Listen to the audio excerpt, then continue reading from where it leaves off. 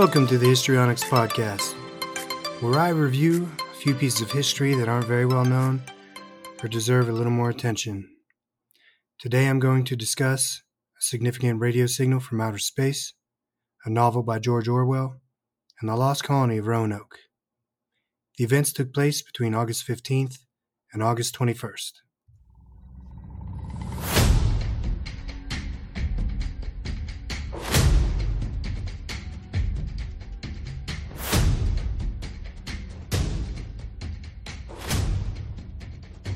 August 15th, 1977. A radio telescope receives a powerful signal from deep space. The event is named the WOW signal, based on the notation made by a volunteer on the project.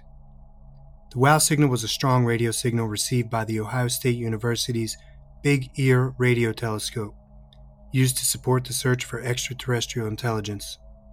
The signal appeared to come from the direction of the constellation Sagittarius and had the hallmarks of extraterrestrial origin. Astronomer Jerry Amon discovered the anomaly a few days later while reviewing the recorded data. He was so impressed by the result that he circled the reading on the computer printout and wrote the comment, "Wow," with an exclamation point next to the circle on the paper.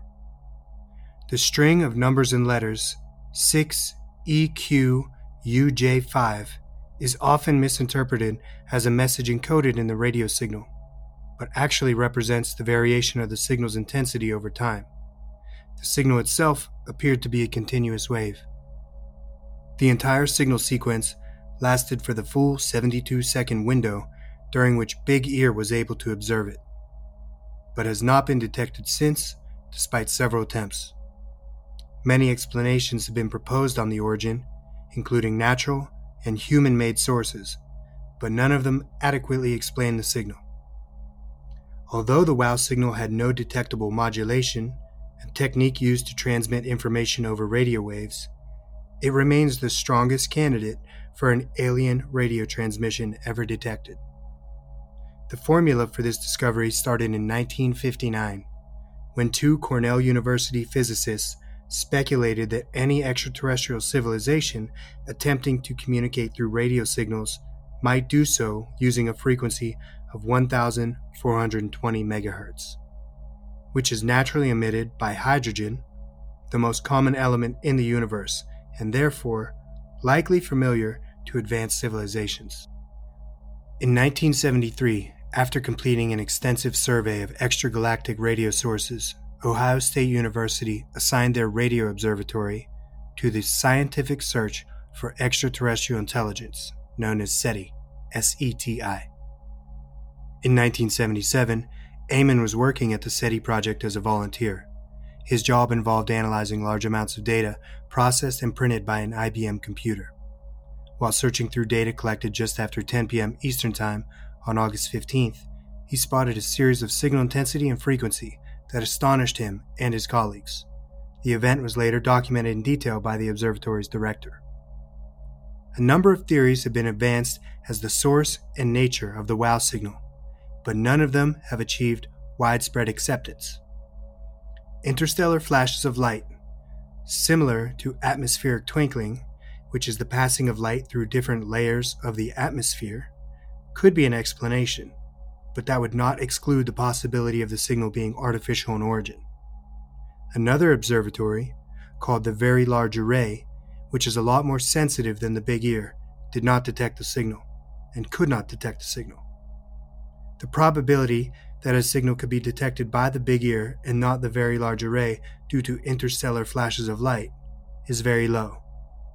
Other hypotheses include a rotating source that operates like a lighthouse, a signal sweeping in frequency, or a one-time burst.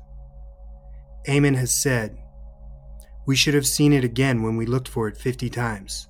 Something suggests that it was an Earth source signal that simply got reflected off a piece of space debris." He later recanted his skepticism, after further research showed an Earth-borne signal to be highly unlikely.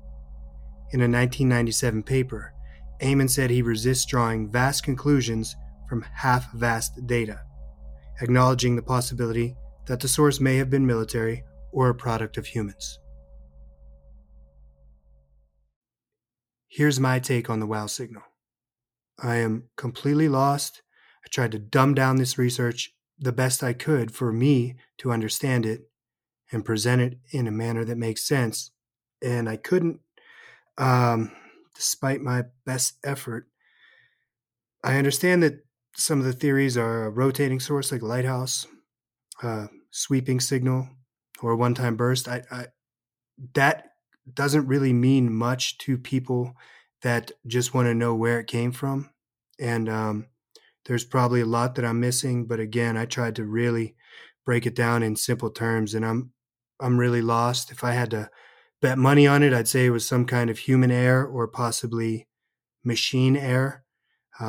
Maybe that satellite needed a little tweaking, but I'm really talking out of line here because I have no clue what I'm talking about. So the idea of it being an error, maybe that's very unlikely.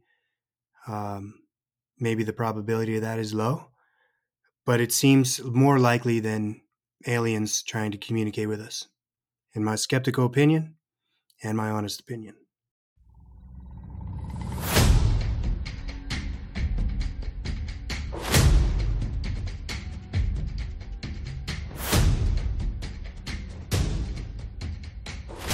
August 17th, 1945. The book Animal Farm by George Orwell is first published. Animal Farm is a satire written by George Orwell, first published in England. The book tells the story of a group of farm animals who rebel against their human farmer, hoping to create a society where the animals can be equal, free, and happy. Ultimately, the rebellion is betrayed, and the farm ends up in a state as bad as it was before under the dictatorship of a pig named Napoleon. According to Orwell, the fable reflects events leading up to the Russian Revolution of 1917 and into the Stalinist era of the Soviet Union. Orwell was a critic of Joseph Stalin and angry with Moscow. The Soviet Union had become a totalitarian government built upon a cult of personality that engaged in the practice of mass incarceration and secret executions. Orwell described Animal Farm as a satirical tale against Stalin. The plot is centered around a poorly run manor farm in England. The farm animals are poised for rebellion against the irresponsible and alcoholic farmer, Mr. Jones. Two young pigs, Snowball and Napoleon, assume command and begin the revolt, driving Mr. Jones off the farm and renaming the property Animal Farm. They adopt the 7 commandments of animalism, the most important of which is, all animals are equal. Snowball teaches the animals to read and write, while Napoleon educates young puppies on the principles of animalism. At the beginning, the food supply is plentiful and the farm animals are happy. The pigs elevate themselves to positions of leadership and set aside special food items, allegedly for their personal health. Snowball announces his plans to modernize the farm by building a windmill. Napoleon opposes this idea and forces Snowball out of the farm. Napoleon then declares himself supreme commander. Napoleon makes changes to the structure of the farm. He decides to replace meetings among the animals with a committee of pigs who will run the farm. Napoleon also claims credit for the windmill idea. The animals start working harder with the promise of easier lives after the windmill is complete. The windmill collapses after a violent storm, and Napoleon convinces the animals that Snowball is working with Mr. Jones and sabotaging the farm. Napoleon then carries out another purge of animals. Many animals who are allegedly plotting with Snowball are executed by Napoleon's dogs, which confuses and troubles the other farm animals.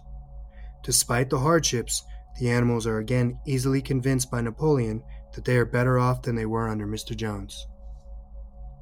Years pass, and the windmill is rebuilt, and another windmill is constructed, which makes the farm a good amount of income.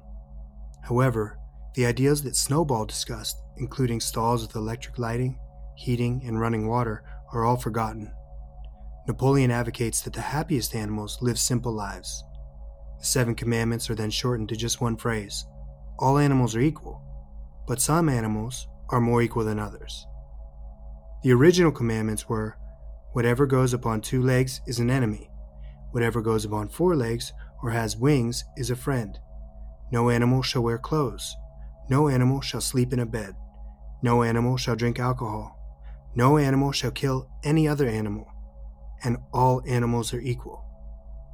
These commandments were also distilled into the general rule of conduct. 4 legs good, 2 legs bad.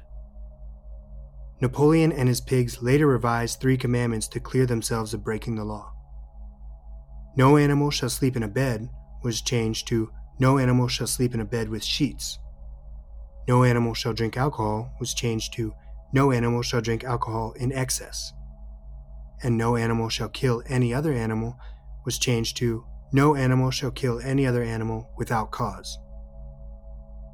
Eventually, the commandments were replaced with the general rule of conduct: all animals are equal, but some animals are more equal than others, and 4 legs good, 2 legs better, as the pigs become more and more human. The original purpose of the 7 commandments was to keep order within the animal farm, by uniting the animals together against the humans and preventing animals from following the humans' evil habits. Through the revision of the commandments, Orwell demonstrates how easily political dogma can be turned into pliable propaganda. Napoleon and the other pigs began wearing clothes and walking on 2 legs. He held a dinner party for the pigs and local farmers after they formed a new alliance. He restored the name of Animal Farm to the Manor Farm. The men and pigs started playing cards, flattering and praising each other, and cheating at the same time. Both Napoleon and one of the farmers play the ace of spades at the same time, and both sides begin fighting over who cheated first. The other animals watch the pigs and men fight, unable to distinguish between the two. Here's my take on Animal Farm.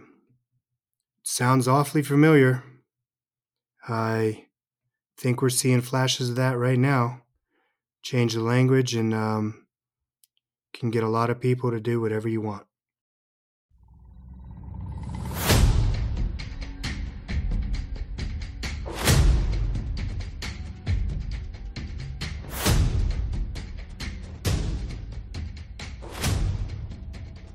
August 18th, 1590. John White, the governor of Roanoke Colony, returns from a supply trip to England and finds his settlement deserted. Roanoke became known as the Lost Colony due to the unexplained disappearance of over 100 settlers. The English claimed St. John's, Newfoundland in 1583 as the first North American English territory under the authority of Queen Elizabeth I. In 1585, White accompanied Sir Ralph Lane on an expedition to found the first English colony in North America. Lane's colony was hurt by a lack of supplies and poor relations with the local Native Americans. While awaiting a delayed resupply mission, Lane decided to abandon the colony and return to England with Sir Francis Drake in 1586. After Lane's colonists returned to England, Sir Walter Raleigh tasked John White with the job of organizing a new settlement that would be self-sustaining and include women and children. White was able to persuade over 100 prospective colonists to join the expedition, including his daughter Eleanor and his new son-in-law.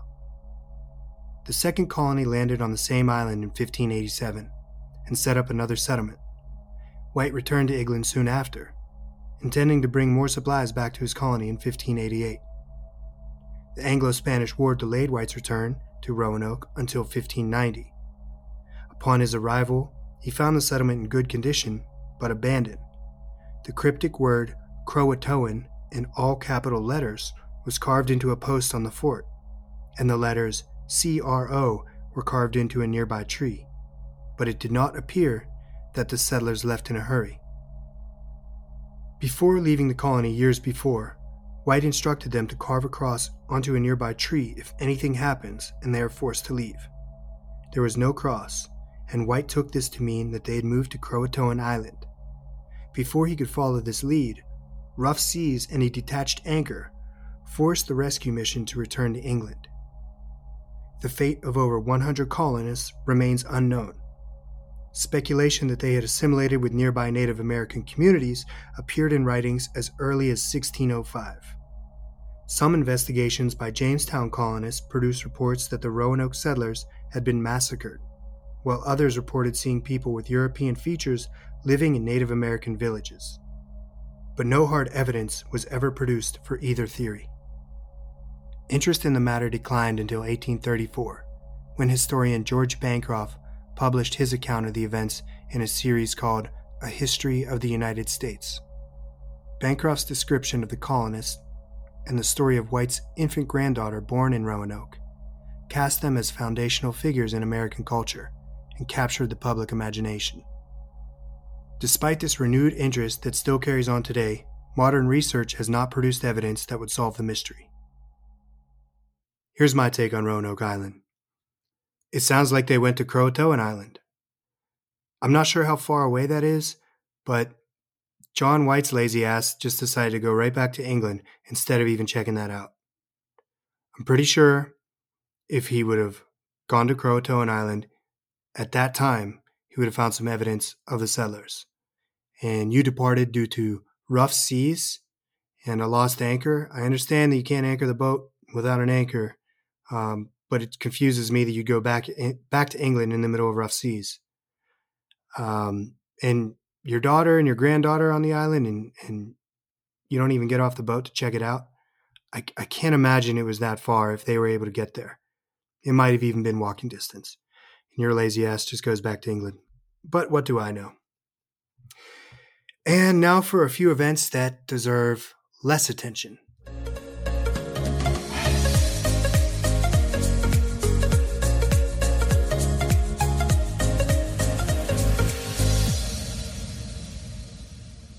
I don't give a shit. Nobody does. You shouldn't. August 15th, 1995. Shannon Faulkner becomes the first female cadet enrolled at the Citadel. She drops out less than a week later. I have no idea why that's news. I have no idea why it was ever news. I know a lot of people that dropped out of college. They don't have any pages in the history books. I know a lot of people that were discharged from the military. Not mentioned in any history books either. Confused at best why we're celebrating a cadet that dropped out of the Citadel in like 5 days.